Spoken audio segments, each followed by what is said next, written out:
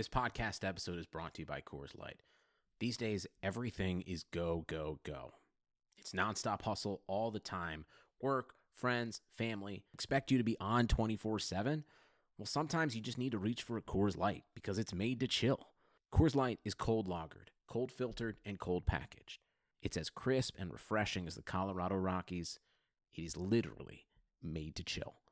Coors Light is the one I choose when I need to unwind. So when you want to hit reset, reach for the beer that's made to chill.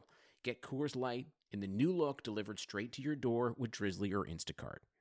Celebrate responsibly. Coors Brewing Company, Golden, Colorado. Love a good deal? Sail into the season at Banana Republic Factory's Mega Labor Day Sale. Entire store 50 to 70% off. Dresses from $19.99. Polos from $16.99. Find your nearest store or shop online only at Banana Republic Factory.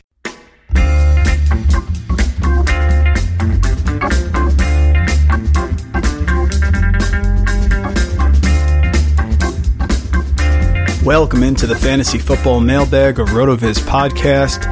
This is the August 9th episode, and we, as always, are dedicated to answering all your fantasy football questions. I am your host, Mike Randall. You can follow me on Twitter at RandallRant. Today, we are talking to Curtis Patrick, the co-owner, chief brand officer here at RotoViz. He's also the co-host of the Dynasty Command Center podcast and the co-founder of At Dynasty Command. He's been producing fantastic content across multiple platforms. He's one of those rare fantasy experts that can cover everything. Dynasty, redraft, DFS, the whole bit. Follow him on Twitter at CPatrickNFL. Curtis, great to have you take a break from all the stuff you're doing and join us here on the bag this week. Oh, man, I'm happy to join the bag, man. I think you're doing a great job with the show, by the way. It's great to have some new life breathe into it, and they picked a great guy for the job. I just like stealing the ideas and the theory from you guys just so I can have a chance in my league. So this is all a ruse here is what it is, Curtis, no problem. But seriously, you've been instrumental behind so many of the great changes and improvements here at RotoViz. The new website is awesome. It's incredibly easy to use. It looks great. Talk about some of the changes you've helped spearhead here for people who might not be aware. Even with a top fantasy site like RotoViz, we don't rest on our laurels. We continue to improve, and that's what you've done here so far. Yes, I mean, this really started last winter and just really started out with Sean Siegel and I kind of talking about, what it would look like if I came back. I actually started in the fantasy industry at RotoViz. My first piece was I think we're gonna talk about this guy on the show, Vance McDonald. That's probably been 4 years ago or something like that. Now, the Everybody Vance Now hashtag. That's kind of how I started out at RotoViz, and I've kind of hopped around and had done a little networking at other sites and seen how things really worked and what were my talents, what were the things that I'm not as good at. I mean, nobody is perfectly well-rounded in fantasy, and I'm not necessarily I appreciate applying analytics more than I'm going to create a new metric. It sounds like you're a little bit the same way there. And, I really like elevating and pointing or shining a light on things that other people do and then putting my own spin on it. How am I going to apply it? How am I actually going to use this to be a better player or to give better advice? And so that fits great with RotoViz if you like championing those types of things, because just the number of analysts that we have here at the site that bring new innovative ideas, courageous ideas to the table for discussion. I think we've got more of those guys here than anywhere else in the industry. And so it really started with, you kind of have to dress to impress, right? I mean, RotoViz for many years kind of felt like the best kept secret in fantasy. There was always kind of the inside joke that, it's the site you don't want your friends to know about. I think that was even like a tagline on the site for a while. That's great. But when the advice is so awesome and it gets the results year after year after year, at some point you have to decide, is this something that has more of a ability to be applied to the masses? Can these things like zero RB or one elite RB, or applying things to prospects like breakout age and taking those things mainstream, are those things that can actually happen? And so we had to get away from the feel of a blog, an energetic blog, and kind of go to I guess we had to look the part. And so that started with a partnership with myself and Sean Morris. He was a designer I'd worked with on some other projects. We had a lot of trust. Just does a great job. And for those of you that know Dave Cabin, I mean, he really is one of the people that makes RotoViz go these days. Really just does everything, multi-talented, video, web design, all of those things. Those two guys really were able to take the vision that our team talked about and actually make it come to life and breathe life into the site. And that's how it looks today.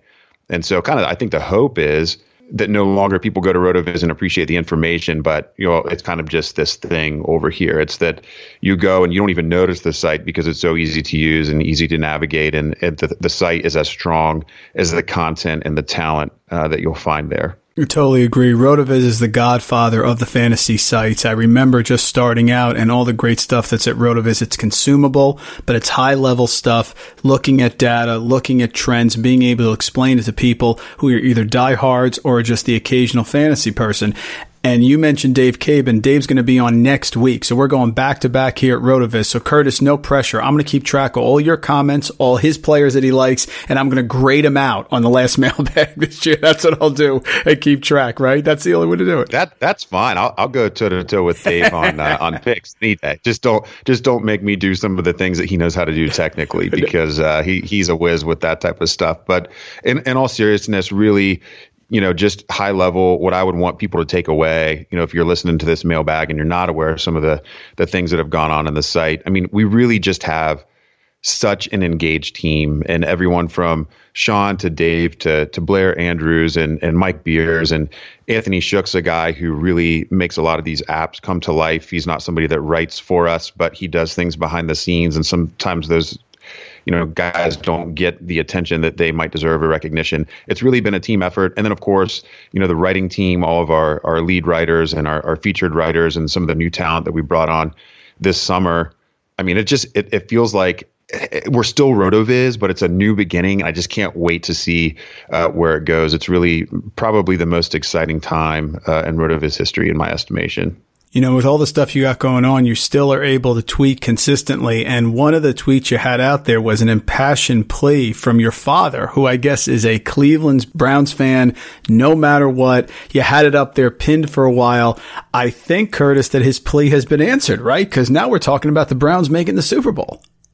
Man, I mean, everybody loves their dad, but I mean, my dad really is the best. If I could just sit around and talk football with him all day, that would be a good day. And he's been a Browns fan since the 60s, going way back, raised me that way. I was a little too young in the 80s to appreciate the last time they were good. So I just depend on his stories to get me through until we've gotten to this point. But even going back to, I think this letter or pseudo letter that he wrote was after the 0-16 team season. And it was basically, hey, don't give up on us. We still believe in you. We still think Cleveland can eventually win a championship. And he's just very much like a Rocky Balboa or Rudy. That's what my dad identifies with, loves that underdog mentality. And I think he's going to have trouble adjusting, man, because we've got Baker Mayfield and the gang together. I'm really curious to see what it's going to look like. Curtis, Baker Mayfield's biting beer cans. I mean, that can't be, your dad's got to be thrown off a little bit. Well, my dad worked at Anheuser-Busch for over 30 years, so I think he can still identify there. So we're okay. Yeah, we're okay on that. But I think having that Cleveland swagger is going to be an adjustment. And so I'm really happy for him just as much as the rest of Cleveland and how exciting that'll be. But yeah, thanks for bringing that up about my pops, man. The Browns are pretty straightforward in a lot of ways with their redraft value. I was in the Flex League down at SiriusXM this past weekend. I took Baker Mayfield with the third pick. So him, Nick Chubb, for the most part, of course, OBJ, people know where they're going to go and how to value them. But one of the guys I want to start with here is a player that I actually got to see play basketball in high school in person, David Njoku. I'm curious, What would you do with a David Njoku in Dynasty right now? So if you have him on your team and he hasn't really performed to the level like an O.J. Howard-esque, player has, he has issues with the drops, the blocking. They brought in Demetrius Harris. How do you assess Njoku? Is this sort of like you think this is going to be the big breakout year, or do you think maybe you should try to move him here before he goes the wrong way? I don't see him going the wrong way. I mean, look at all the talent around him. I mean, how is another team even going to give any attention to David Njoku? That's true. In 2019 and beyond. So, and with Baker Mayfield's trajectory being what I think most of us agree that it's going to be, Njoku, I mean, let's be fair. He's not going to be a guy that's going to get probably more than 5 targets a game, at the high range moving forward. The Browns should be in a fair number of positive game scripts. I don't think Baker Mayfield is going to have a lot of 50 passing attempt games, 40 passing attempt games.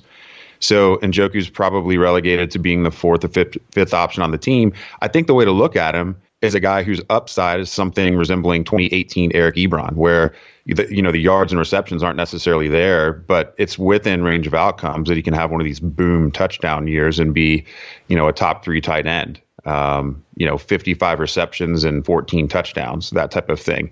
But if the touchdowns aren't there, if the Browns score more, if it works out that they're scoring a lot of long touchdowns, or they end up running in close from the 5 consistently, and it just doesn't go his way, I mean, he can end up as tight end 15.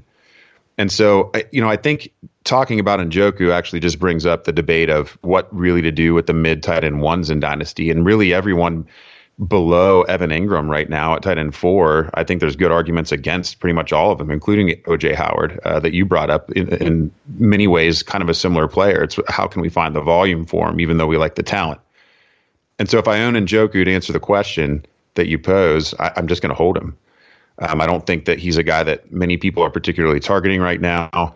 I'm not going to go out and buy him because I think there's a lot of other people that have the same type of dynamic to their potential future value, but he's a fine asset. I think he's got plenty of upside, but we just can't depend on him from a volume or an opportunity standpoint. There's touchdown dependency there. That's a great point with Ebron, that comparison. That could absolutely be, his situation. OBJ, of course, 5'10", 5'11", may not be the massive red zone target in this particular offense. I could see Njoku being very tight end dependent, but getting enough of them of course, tight end is so spread out after those top guys that he could sneak up and actually have a big year. And I think it's interesting because you have him in an explosive offense with what we think is a franchise and a really, really great quarterback.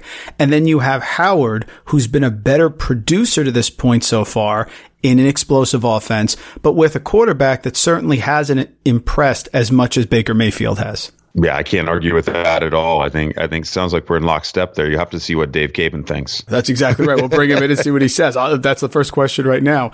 I do want to remind everyone that you can get a listeners-only 10% discount to a RotoViz NFL Pass through the NFL Podcast homepage, rotoviz.com/podcast.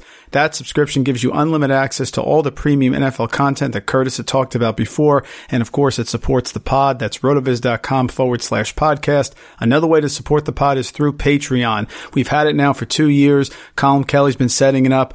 We have our Slack channel where we interact with everyone. We have writers. We have things going back and forth, advice. It's a great way to jump in and to interact with our patrons. So the patronship starts at just $6 per month. I've loved it so far. You get crack at our RotoViz listener leagues, which are about to start.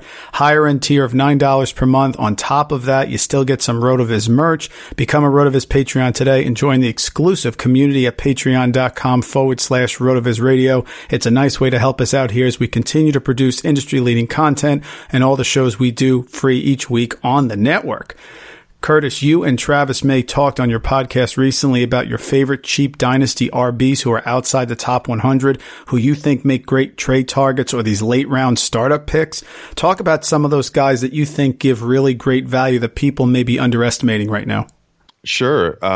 These are guys that you would see sprinkled throughout articles on RotoViz all summer long, not just by me, but Sean Siegel has written volumes on some of these guys, as the rest of the team has as well. Justice Hill is really a favorite of a lot of guys on the site, not necessarily just because of what he was able to do in college, but the landing spot there. There is plenty of meat on the Baltimore Ravens backfield backfield bone to go around. Mark Ingram does not need to be injured or become old and busted for Justice Hill to be relevant. I mean, I think it would be a shock if that team did not finish top 5 in the NFL in rushing attempts, probably a lock for top 3, really, when you think about it, especially with what Lamar Jackson will probably do. And so I think people are probably overestimating what he can add in the passing game or the check down game. A lot of times the scrambling quarterbacks actually don't have as many of those as we'd like to see. But I think Justice Hill can easily get 8 to 12 carries a game throughout the season. I mean, I will be shocked if he doesn't have, 120 to 170 carries somewhere in there. I really think that's what is going to be there for him. The question is going to be, does he get any of that goal line work? Ingram's so talented down there. And will Hill get any third down work with Ingram being a good blocker and probably being better than everyone really appreciated for his duration of his time in New Orleans? But some other guys that kind of fit that bill, Austin Eckler, out in San Diego. I wrote a piece on what to expect from the Chargers backfield if Melvin Gordon does miss time. And I think people are missing the boat here on Eckler. I mean, one, he's a much more athletic maybe than you would think, but he paced for 192 PPR last year, even with Gordon playing. And, I think there was a game where maybe he disappointed, where Gordon didn't play, and that kind of tilted people against him. But he really just didn't have good touchdown splits in the 3 games that he got, that it was just him and Justin Jackson. And if you give him just his regular touchdown rate in those games, he's basically like a top 16 running back. So Eckler could be, he's really a potential league winner if Gordon really gets stingy on this thing. Nyheim Hines in Indianapolis. And I think even, guys really late, like Tony Pollard now. Definitely. Another situation where we've got people holding out. And, I got into a fun conversation on Twitter. People are even asking me like, hey, did I watch the Pro Bowl last year and what the Cowboys coaching staff did using Zeke and Alvin Kamara in the backfield at the same time and rotating them in that game. And I think that maybe there's some truth to that they got some ideas of how to deploy a back that's different than Zeke in terms of skill set. And it sounds like he's doing the most of what he can with his opportunities in camp right now, Tony Pollard. So the 4th round pick from Memphis, the backup to Darrell Henderson, a little unsung. But these are the type of guys that if they have the receiving skill set or the big play capability, they can pop even without the big time role. And then if they get the big time role, it's that whole zero RB mentality. These guys can end up winning leagues or at least helping you get to the playoffs. So those are the running backs that I would mention outside the top 100 of Dynasty startup ADP right now. Yeah, the 2 guys that I want to concentrate on are Hill and Pollard. You talked about Hill. I find, Curtis, that the Mark Ingram opinions are completely off center. Either Mark Ingram was really, really great in New Orleans and Latavius Murray then he's nowhere near as good as Mark Ingram, or Mark Ingram wasn't that good in New Orleans, but he's coming to Baltimore where Lamar Jackson's going to open running lanes with a really good offensive line. So you can't have it both ways. I think Mark Ingram is really good. And if he were to go down, if Justice Hill grabs that satellite back role and he goes down, you could be looking at the guy that pops up, right? Like you said, the satellite back who has the late draft position in seasonal league, like an Alvin Kamara in 2017, like a Noshan Moreno in 2013 that pops up and gets in that top 5. I think he can really be a guy who you can get late, and he could have, like you said, standalone value, and also he's an injury away from maybe a much bigger role. Yeah, I think that's spot on. And I think another thing that people are maybe missing with Ingram is how often we expect Baltimore to run from the shotgun. And Ingram is definitely one of the better rushers in the league out of the shotgun formation. I'm going to mention a guy just because I can't just mention the types of backs that I like, because if fantasy is a situational game. Another guy that has an ADP outside the top 100 that because of his ability to maybe get a larger role this year, I've got to mention Alexander Mattison. Yes. I'm not an Alexander Mattison fan. I really am not an Alexander Mattison fan. I think he's a classic Boise State compiler type. But Dalvin Cook's a guy that I did love coming out of school. And have a lot of confidence in, but he just has not been able to stay healthy.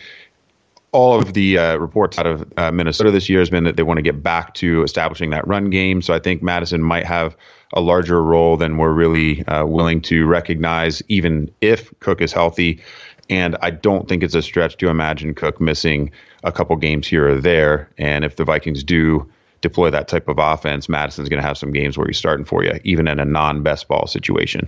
Opportunity is king. Pollard is getting an opportunity. We'll get into Zeke a little bit later, Melvin Gordon and the holdouts. And Alexander Mattison, same with you. He could be another propped up Mountain West running back, but Dalvin Cook has not been able to stay healthy, and he would be in a run-centric offense there and be in line for a lot of value. Absolutely. That's a great call as well. It's about the opportunity. The talent's later. The opportunity is king for sure. Where do you fall on the redraft tight end position? It's polarizing this year. People emphasize grabbing an early round tight end for the upside, Kelsey, Kittle, Ertz. Or are you more with me? I'm a late round tight end guy. It's definitely a wedge in my brain. I like to wait because if I took Gronkowski last year. I finally gave in, right, Curtis? Here's Gronkowski, the target share, and I got burned. So I like to go late round. I don't like to put a lot of value in a one starting position, usually outside of course, tight end premium leagues. But if you nail it like a Kelsey, it could be a huge advantage. What's your flavor here? Well, are we going to play scared? Is that what we're doing, Mike? I mean, we got burned last year, so that's going to impact what we do this year. Of course, because that's the way you have to be, right? A knee-jerk reaction, Curtis, right? Yeah. So I do have a very specific take on what I'm doing with tight end that I think hopefully this will satisfy you. My answer here. So I will take Kelsey around the 1-2 turn. I don't have any issues with that. I like the offense. I like the number of years that he's given us as productivity. I think it's possible that he has not even peaked yet. I will not take Zach Ertz. I would find it very shocking if 2018 wasn't his career season. Agreed. Yep. Dallas Goedert is on an upward trajectory. We don't even have the opportunity for, Nick Foles to step in here and maybe treat those tight ends differently than we've seen in years past. If Carson Wentz were to go down, we don't have the same quality behind him there. So I just really have no interest in Ertz this high. And George Kittle, as impressive a specimen as he is, he played most of last year with Nick Mullins. And I think Jimmy G's objectively more talented. I don't have any issues with that, but I don't know that he's necessarily going to drive the offense the same way. And so I have just enough question in my head, and with the additional pass catching weapons that San Francisco's added, Kelsey's really the only guy that I feel like is a lock to have an exactly similar role to 2018. And so I will take him early. But if I don't get Kelsey, and I wouldn't say he's even a target, I'm going to take him, like if the other guys that I would typically like at that 1-2 turn, if there's not a second guy that I like, then okay, I'll take Kelsey. It's a consolation prize. I'm not really targeting him there. Later in drafts, that's really where I prefer to be on tight end as well. My longtime personal favorite, Vance McDonald, definitely a guy that targeting, maybe in the late single-digit rounds. But the guy that I have more of than anyone else in my best ball leagues, and we'll probably end up with this guy in some of the higher stakes redraft stuff that I'll do over on FFPC, is Mark Andrews. There it is. Yes. I've been in on Mark Andrews as a rookie.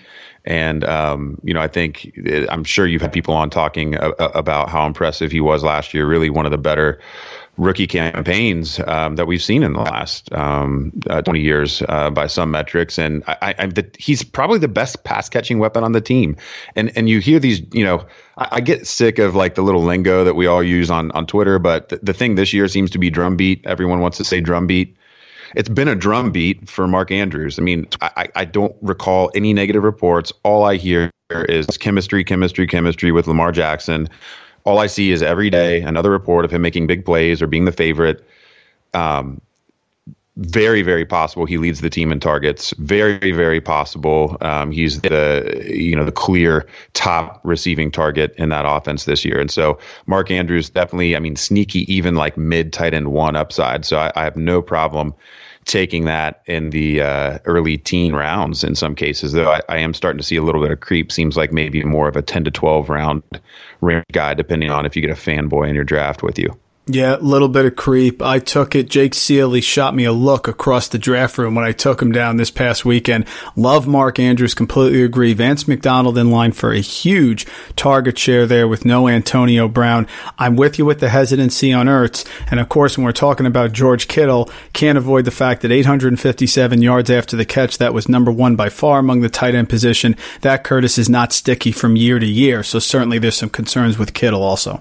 Yeah, another great point besides the quarterback. So sounds like we're in lockstep there on tight ends 2 and 3. Well, you said drum beat, so we got to transition to the bands here. I had Pat Fitzmaurice on the bag earlier this summer. He put a poll out there on the best American band of all time. So I'm asking everyone now, what do you think? What's your choice here for best American band of all time?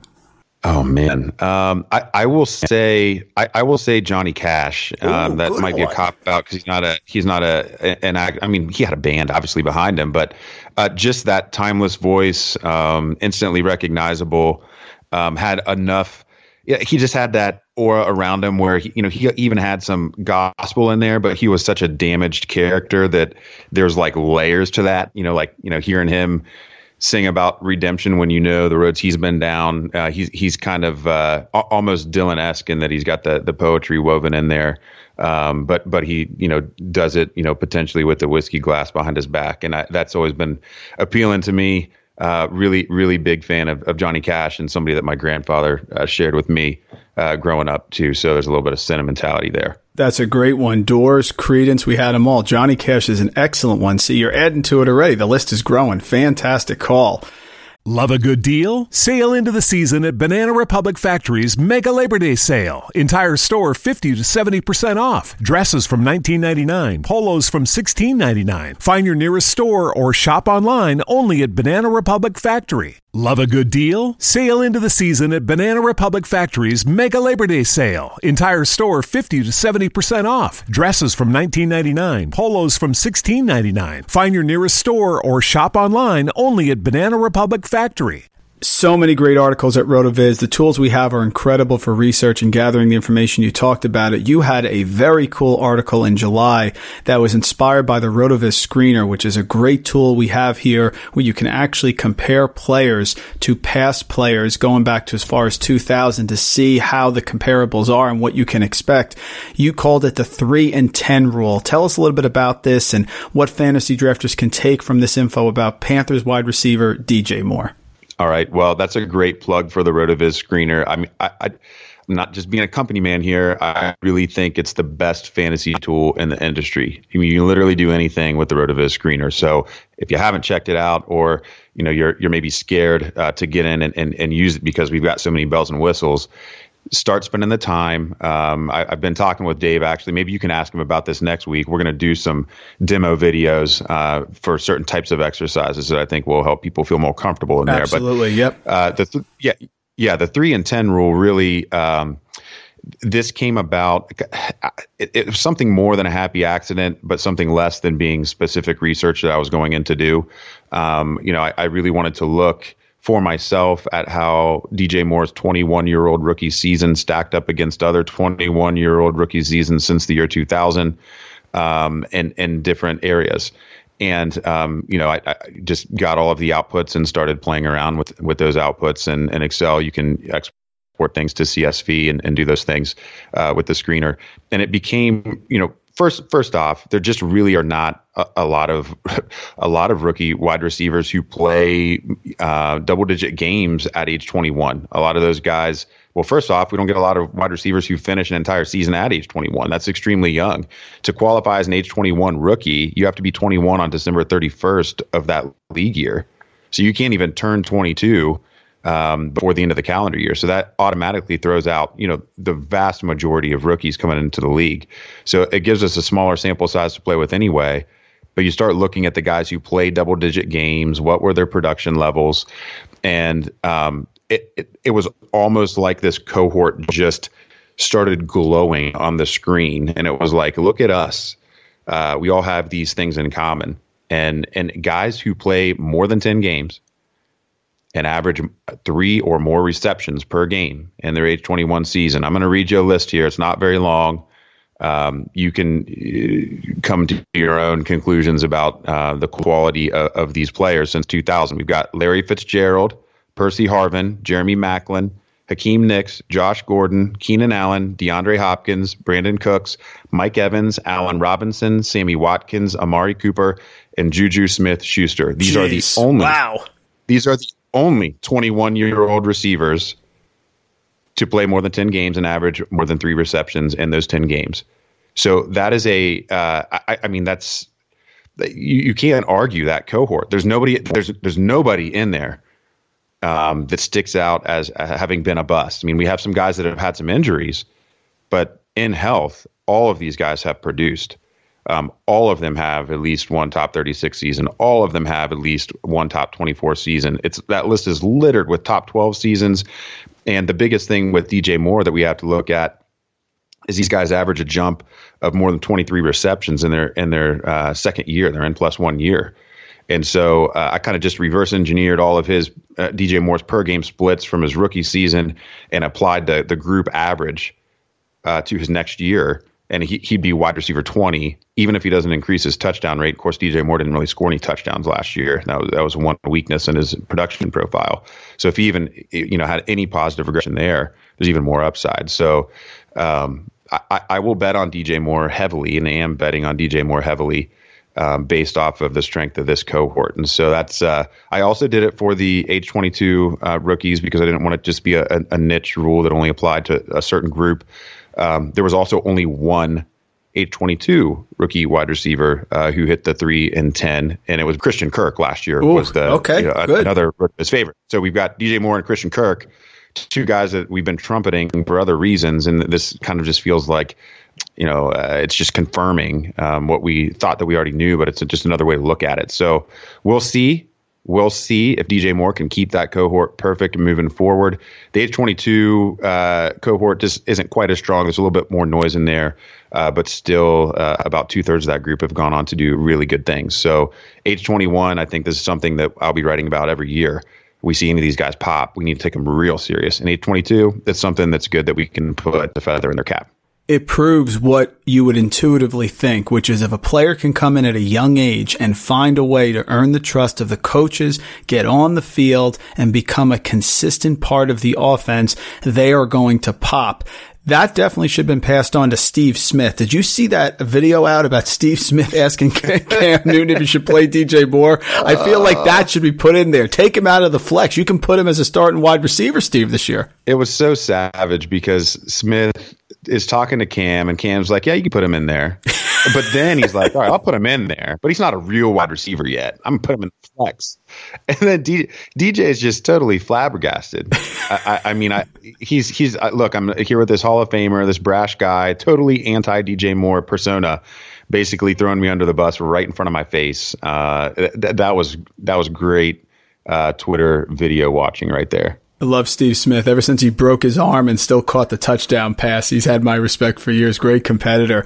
Those videos on social media, they are meant to get our reaction. So I wanted to go around the training camps right now, talk about players, news stories, things that have come out, and I wanted to get your reaction. We're going to start with the big one, the holdouts. Melvin Gordon, Zeke Elliott. Curtis, what do you think? Do you worry about one more than the other?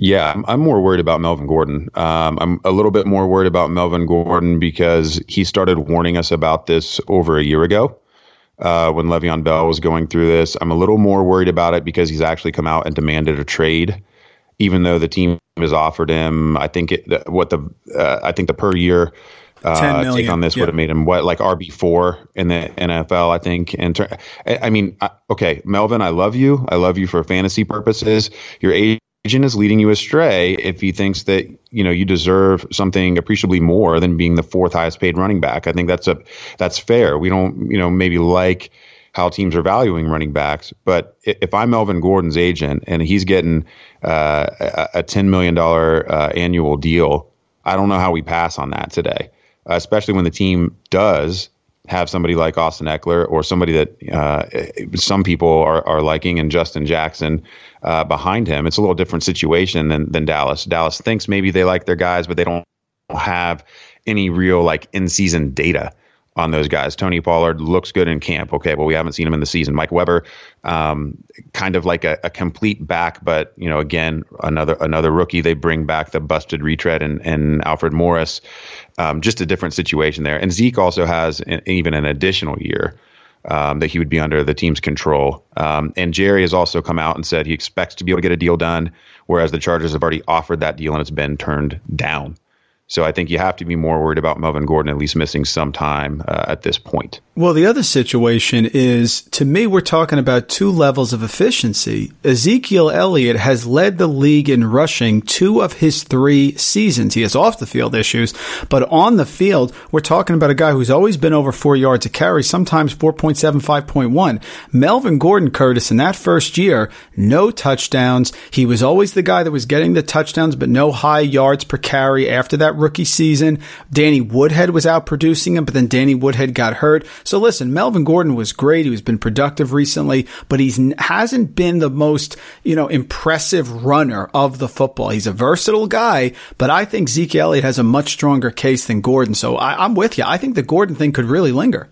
Yeah, I'm pretty worried about it. He's kind of just an avoid for me right now, unless we get into like the really late second round, third round, where I'd have to make a decision there. But I'm not really seeing him fall to that level yet. Zeke, I still think you have to pull the trigger on him if it's like the late first. I have moved him down. I think I don't have it in front of me. I think it was 7 or 8, something like that. It did move DeAndre Hopkins and Juju Smith-Schuster in front of Ezekiel Elliott for the time being in my redraft rankings.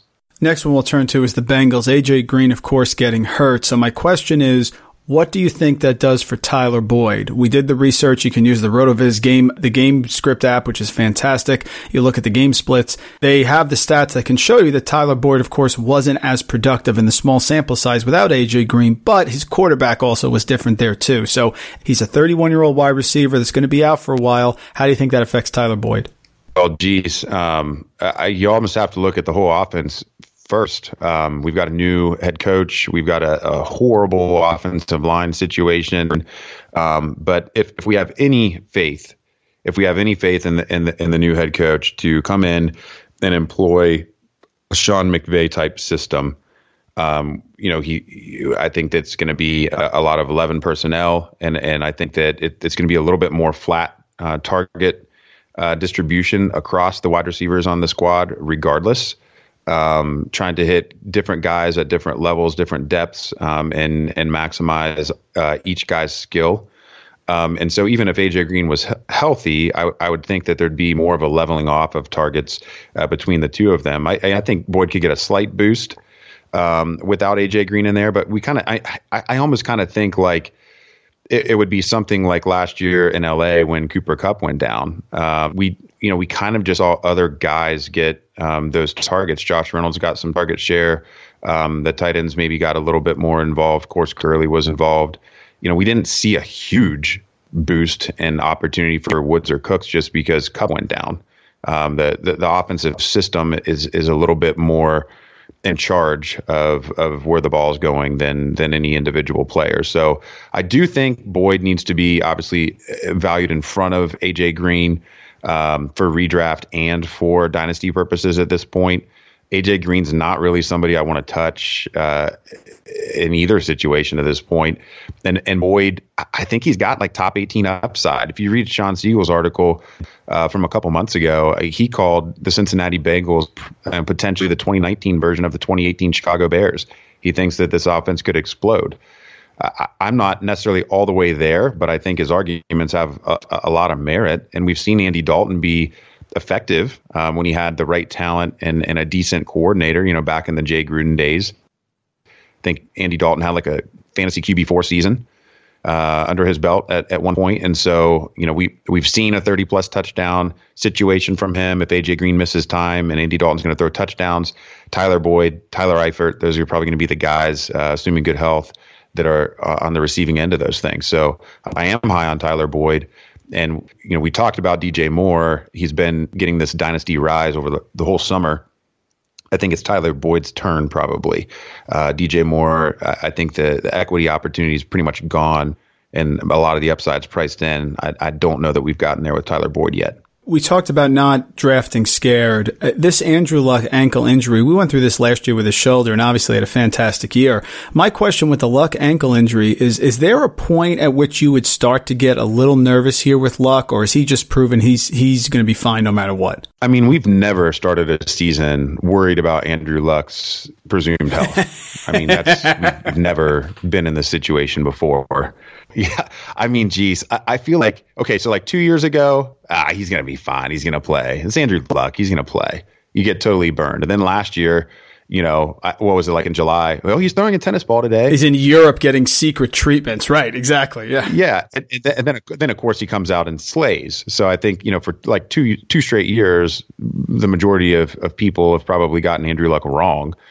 I'm at a point, where if we get to an injury situation and people don't take any preseason snaps and they're getting limited camp work and we're just going to find out what they are in week one, I'm starting to steer clear of those guys. And redraft, taking the injury discount,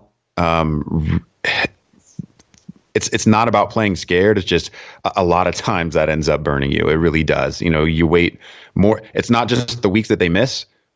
Do you feel comfortable starting them the first week that they're back? It might be a little bit different for a quarterback. If we're talking about a running back or receiver, those guys maybe need a prove it week, quote unquote, before you can start them. But I don't know. I would really like to see a full bill of health for Andrew Luck, like by week 3.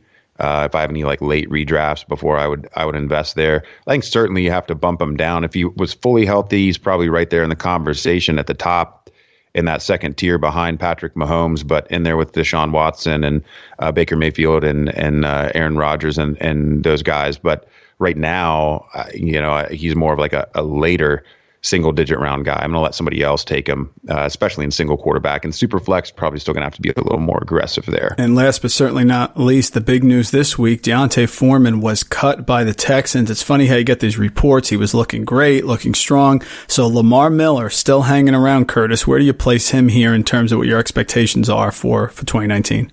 Oh my goodness. So Lamar Miller, he's the backfield cockroach of fantasy. He will not die. He's just always there. 250 boring touches, probably again this year. Probably going to finish in year-end PPR rankings higher than his actual value on a weekly basis would have been, just on a basis of being available and being in the lineup. I think Lamar Miller, he's basically a play like in a lineup setting league. He's a play that's going to save you having to sweat the waiver wire. And best ball, maybe a little bit more valuable. He did have a nice run. And Deshaun Jackson, the two of them seem to be a pair that helps each other out. The beginning of last year was actually a little bit of fire for the first 6 weeks or so, but he just doesn't excite me. It's not like I'm all of a sudden, D'Onta Foreman's gone, so Lamar Miller is now my running back 14. It's just not going to happen. Not really a target, but being who we are, if you're going to go one elite running back and build kind of a committee for your flex and your running back 2 situation, he's certainly in the team picture for that type of situation.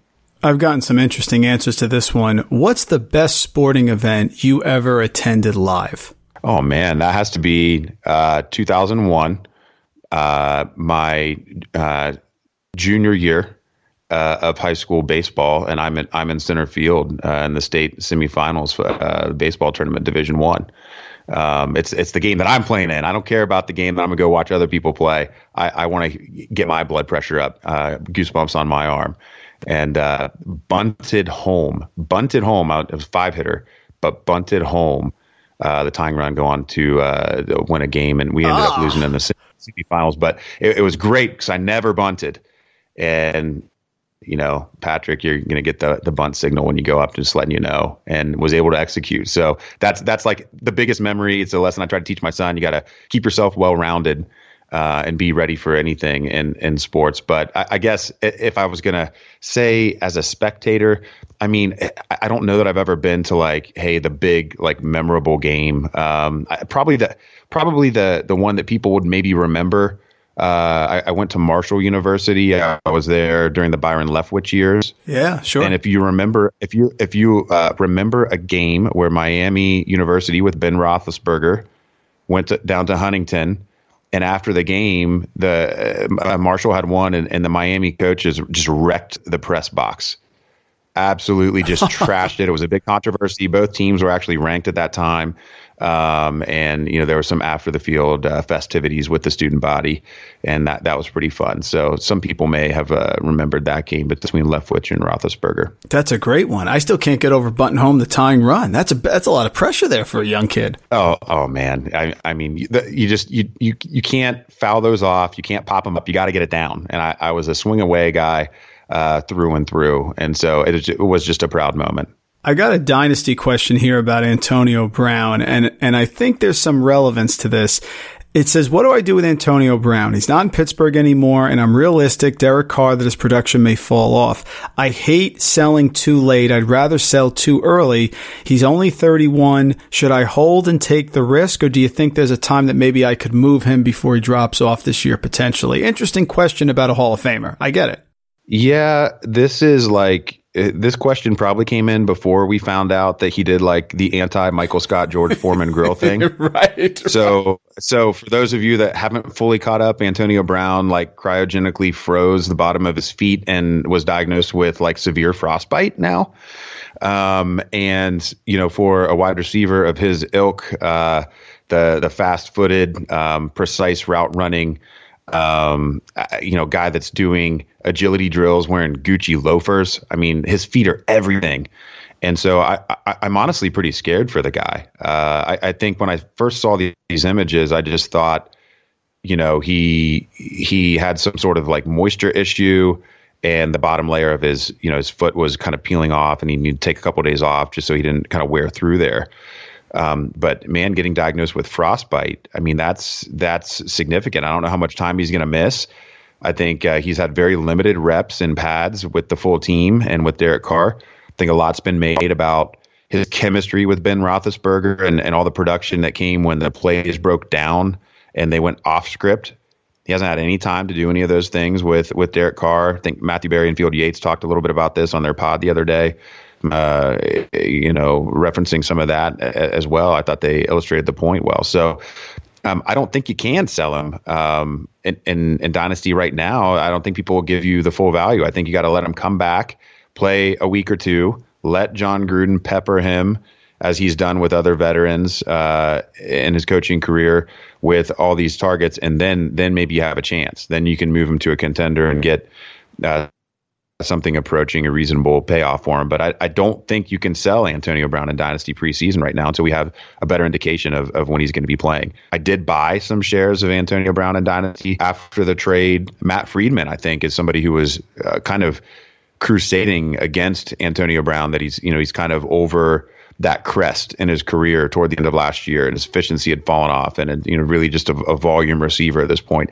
And I tend to agree with him, but I also not sure that it mattered. I just think he's not really like a wide receiver, overall wide receiver one guy. He's more of like a wide receiver 8 or 9 guy that could still end up with 160 targets in an Oakland offense that still doesn't have better options than him. And so I was buying on that basis. But yeah, this is scary. I hope he's okay. That's why Dynasty is really the best form of fantasy football, because you have to analyze longitudinally. And the next question I have is very similar. We're talking about Todd Gurley. Now, obviously much younger, 25 years old, but it's about a Dynasty startup question. Would you lean taking him or a guy like Kerryon Johnson, younger player, run first offense, just cut Theo Riddick, but obviously nowhere near as talented or has not certainly performed at the level of Todd Gurley? Where do you lean between those two guys in a Dynasty startup? I'm still going to take Todd Gurley over Kerryon Johnson, and it's not really that much of a debate for me, just because of what you said first there, the potential single season upside for Gurley. I mean, Dynasty it's a long game, but we're still trying to win each year. And I think Kerryon Johnson, certainly has a bright future in front of him, and he was young coming into the league. And I think, maybe he could be a back end running back one for a couple seasons. But the Detroit Lions offense is still not something that like gets me all hot and bothered. Like, even if you told me Kerryon Johnson was going to get hands down 65% of the work in Detroit, like, I'm still not going to think he's a top 5 running back. And Todd Gurley doesn't even need anywhere near that to still be in a top 5 situation, just because of the sheer number of touchdowns that are on the table there for him. The Rams are going to outscore the Lions by an order of magnitude. And, even if his role between the 20s were to be limited, I still would expect him to get the work down near the goal line in favor of Darrell Henderson or anyone else that they want to give the ball to, Malcolm Brown, John Kelly. Also factoring in there. So Todd Gurley, I'll take over Kerryon Johnson just because I think in 2019 gives me that chance that he could actually win my league for me. I'm willing to take that risk. Where are you? And Todd Gurley, I agree with you. And Todd Gurley was such a high performer. He was so dominant that he could dial it back a little bit and still outperform Kerryon Johnson, who saw, spurts here and there. But they have Ty Johnson, of course. C.J. Anderson could be a pain in the rear. I know he looked like a massive balloon. I understand that. But we've seen Gurley at such a high level that even if he's less than that, he could still be dominant, could absolutely be a top 10 running back. And Kerryon Johnson needs to get there first before I say it. Moving on to fantasy football redraft trick or treat. Are these players, Curtis, tricking fantasy owners to their current ADP, or are they a treat? These are going to assume half-point PPR, of course. Let's start. These are some people that have gone either way here if you look on social media. Packers, Aaron Jones, currently the RB15. That's a trick. I don't want any part of Aaron Jones at RB15. I agree. There's too many question marks. Wouldn't be surprised if Dexter Williams takes that job. Saints, Latavius Murray, RB33. Again, that seems low to me with the way Mark Ingram's been in that offense. Okay, this is like a treat that tastes horrible at first and then starts tasting better the longer that it's in your mouth. So I think so Latavius Murray at the end of the year is probably going to have a respectable fantasy ranking amongst running backs. I think he's certainly going to be an RB3 at worst. But I think he's going to be very frustrating in roster management leagues, knowing when to start him. And so it's not that he's just kind of there for me. I'm lukewarm on Latavius Murray. I'm not somebody that's going all in on him. If I end up with him, that's fine. I'm never going to really feel comfortable starting him. He's like basically like a bye-week fill-in for me. Like I'm not going to draft both New Orleans Saints running backs and try to lock that down. I don't think it's necessarily safe to just say he's all of a sudden Mark Ingram. We talked a little bit about this earlier. I think Murray's been in some good spots. He's been a prolific touchdown scorer, but I'm just kind of ignoring Latavius Murray. That's not really an option. What's between trick or treat? He's or. I'll give him or. So he's basically the candy corn that's given out at Halloween, right? He's not the $100,000 grand bar. He's not the pretzels. That's what you're saying? He's the snack size toothpaste. Like, it's useful. You just didn't really want it. Very good. Very good. Konami code quarterbacks all the rage. What do you think about Dak Prescott, QB 17? He's got Amari Cooper for a whole year. Hasn't been that accurate, but he's in a contract year. What do you think? Trick or treat at QB 17 for Dak Prescott? Oh, man, that is a treat. I will take Dak all day at QB 17, seeing what he did and ramping up his passing yards per game with Amari Cooper. They've had the whole offseason. I like the change offensive coordinator. We go back to that whole, drumbeat verbiage that we talked about earlier. We've heard a lot about the Cowboys getting some different looks, moving some people around the formation. Maybe there is an opportunity for it to be a little more Dak-centric offense in Dallas there, especially with this extra time they're getting without Zeke. I think he is a lock to outperform QB 17. And last one, Jordan Reed. We've heard this before, but he is super talented, having a fantastic training camp in Washington. Trick or treat at the tight end 17 for Jordan Reed. I mean, you got to throw something like this in there. So I'm going to say treat. And here's why. Because if he pays off, he's going to pay off big. Like, Jordan Reed has never not been a strong asset when healthy. So if he's healthy, you're going to play him. He's going to produce, and perhaps more than ever, he's been he's the very clear best option in the offense right now. And in a single tight end league, if you draft him a tight end 17, like your draft's tomorrow, and he gets hurt before the season or gets hurt in week 1, I mean, you're just streaming tight end. We already talked about this earlier. We're waiting on tight end anyway. So if you're going to try to win the flex and he's got a lot of upside and you want to take him as a tight end 2 that you can just discard, you're fine. You have nothing invested in him at tight end 17. He's like an end of draft dart. So for those reasons, I'll call him a treat. Yeah, low risk, high reward. Absolutely. What's the best Christmas or birthday gift you ever got as a kid? There really were so many.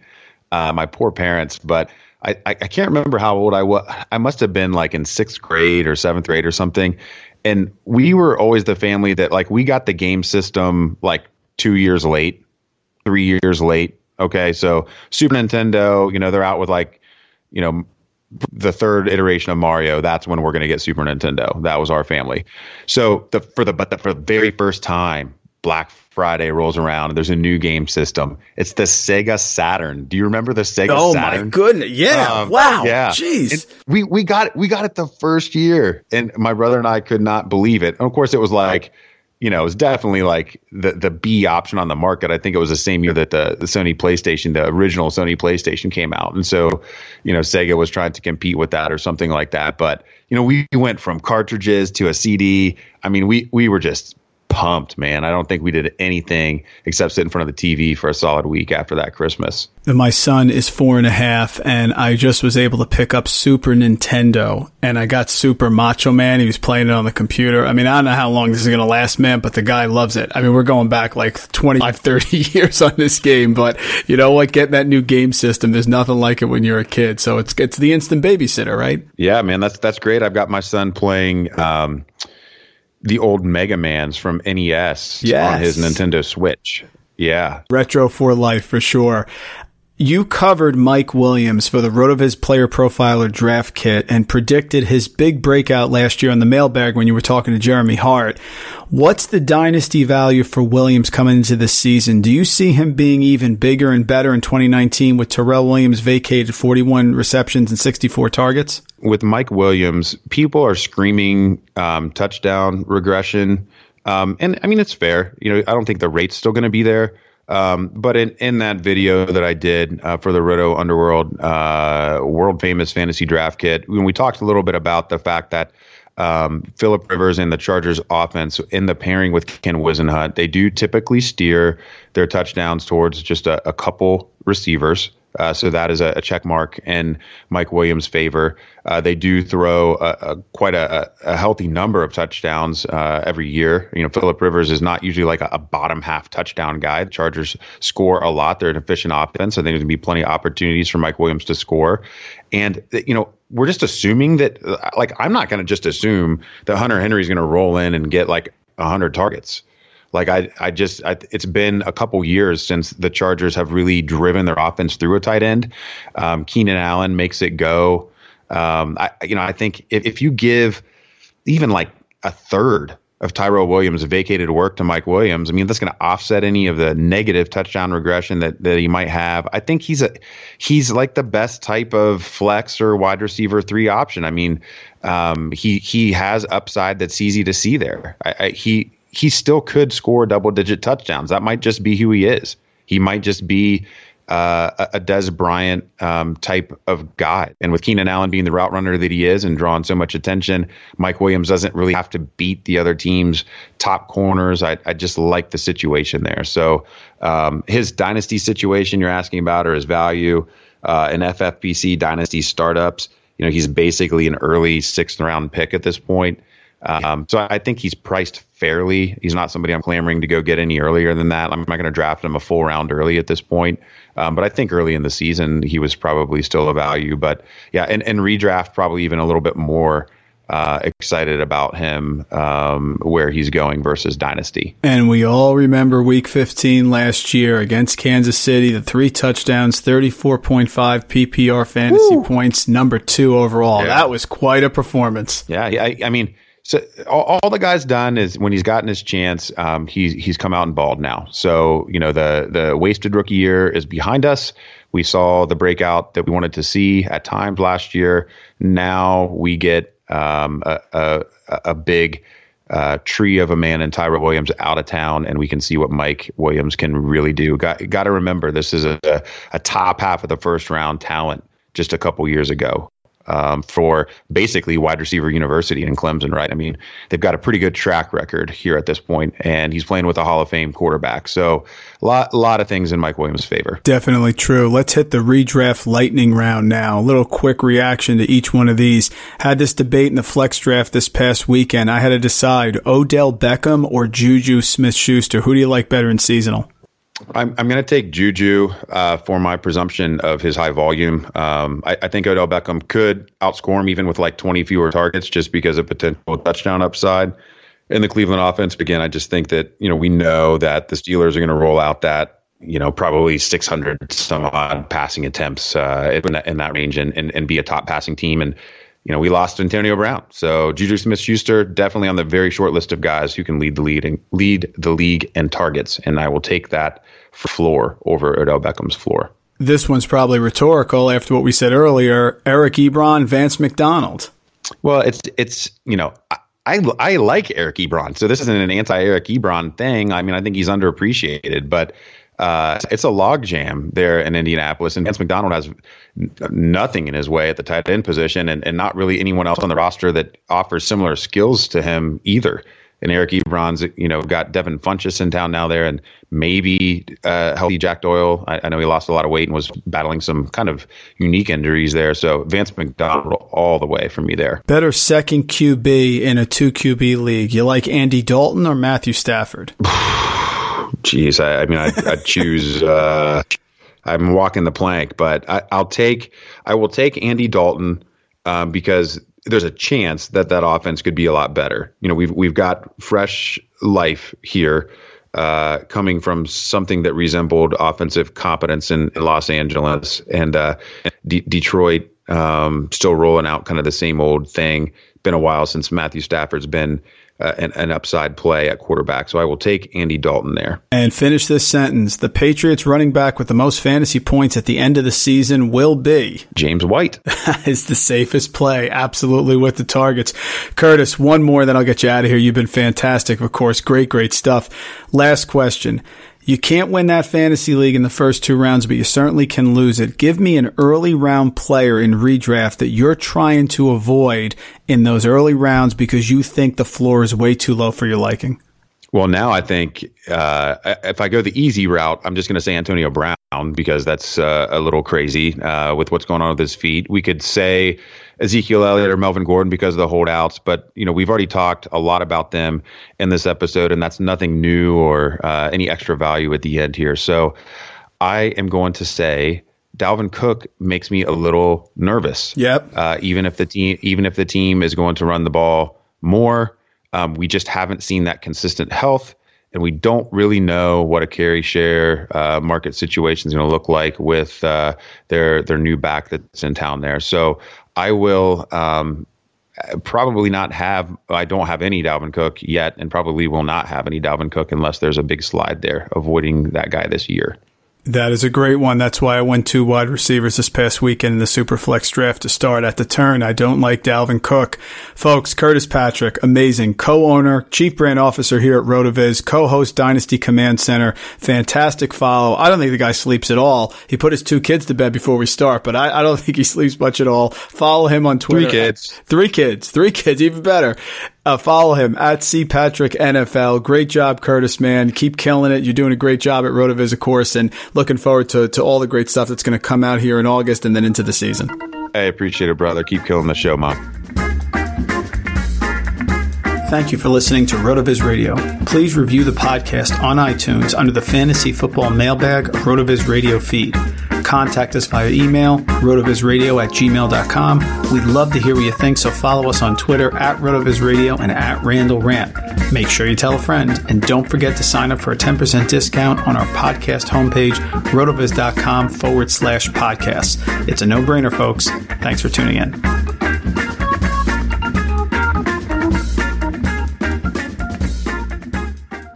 Starlight Lounge presents An Evening with the Progressive Box. Old moon, yeah. That's Hugo, tickling the ivories. He just saved by bundling home and auto with Progressive. Gonna finally buy a ring for that gal of yours, Hugo? Send her my condolences. Hi-oh! This next one's for you two.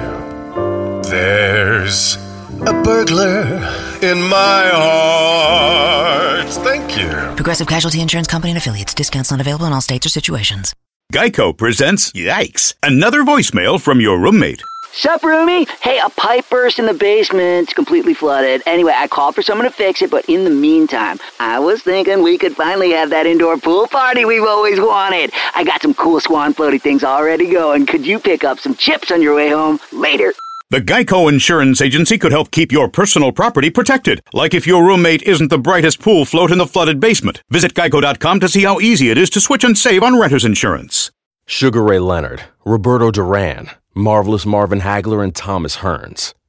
Legends, whose four-way rivalry defined one of the greatest eras in boxing history. Relive their decade of dominance in the new Showtime sports documentary, The Kings, a 4-part series premiering Sunday, June 6th, only on Showtime.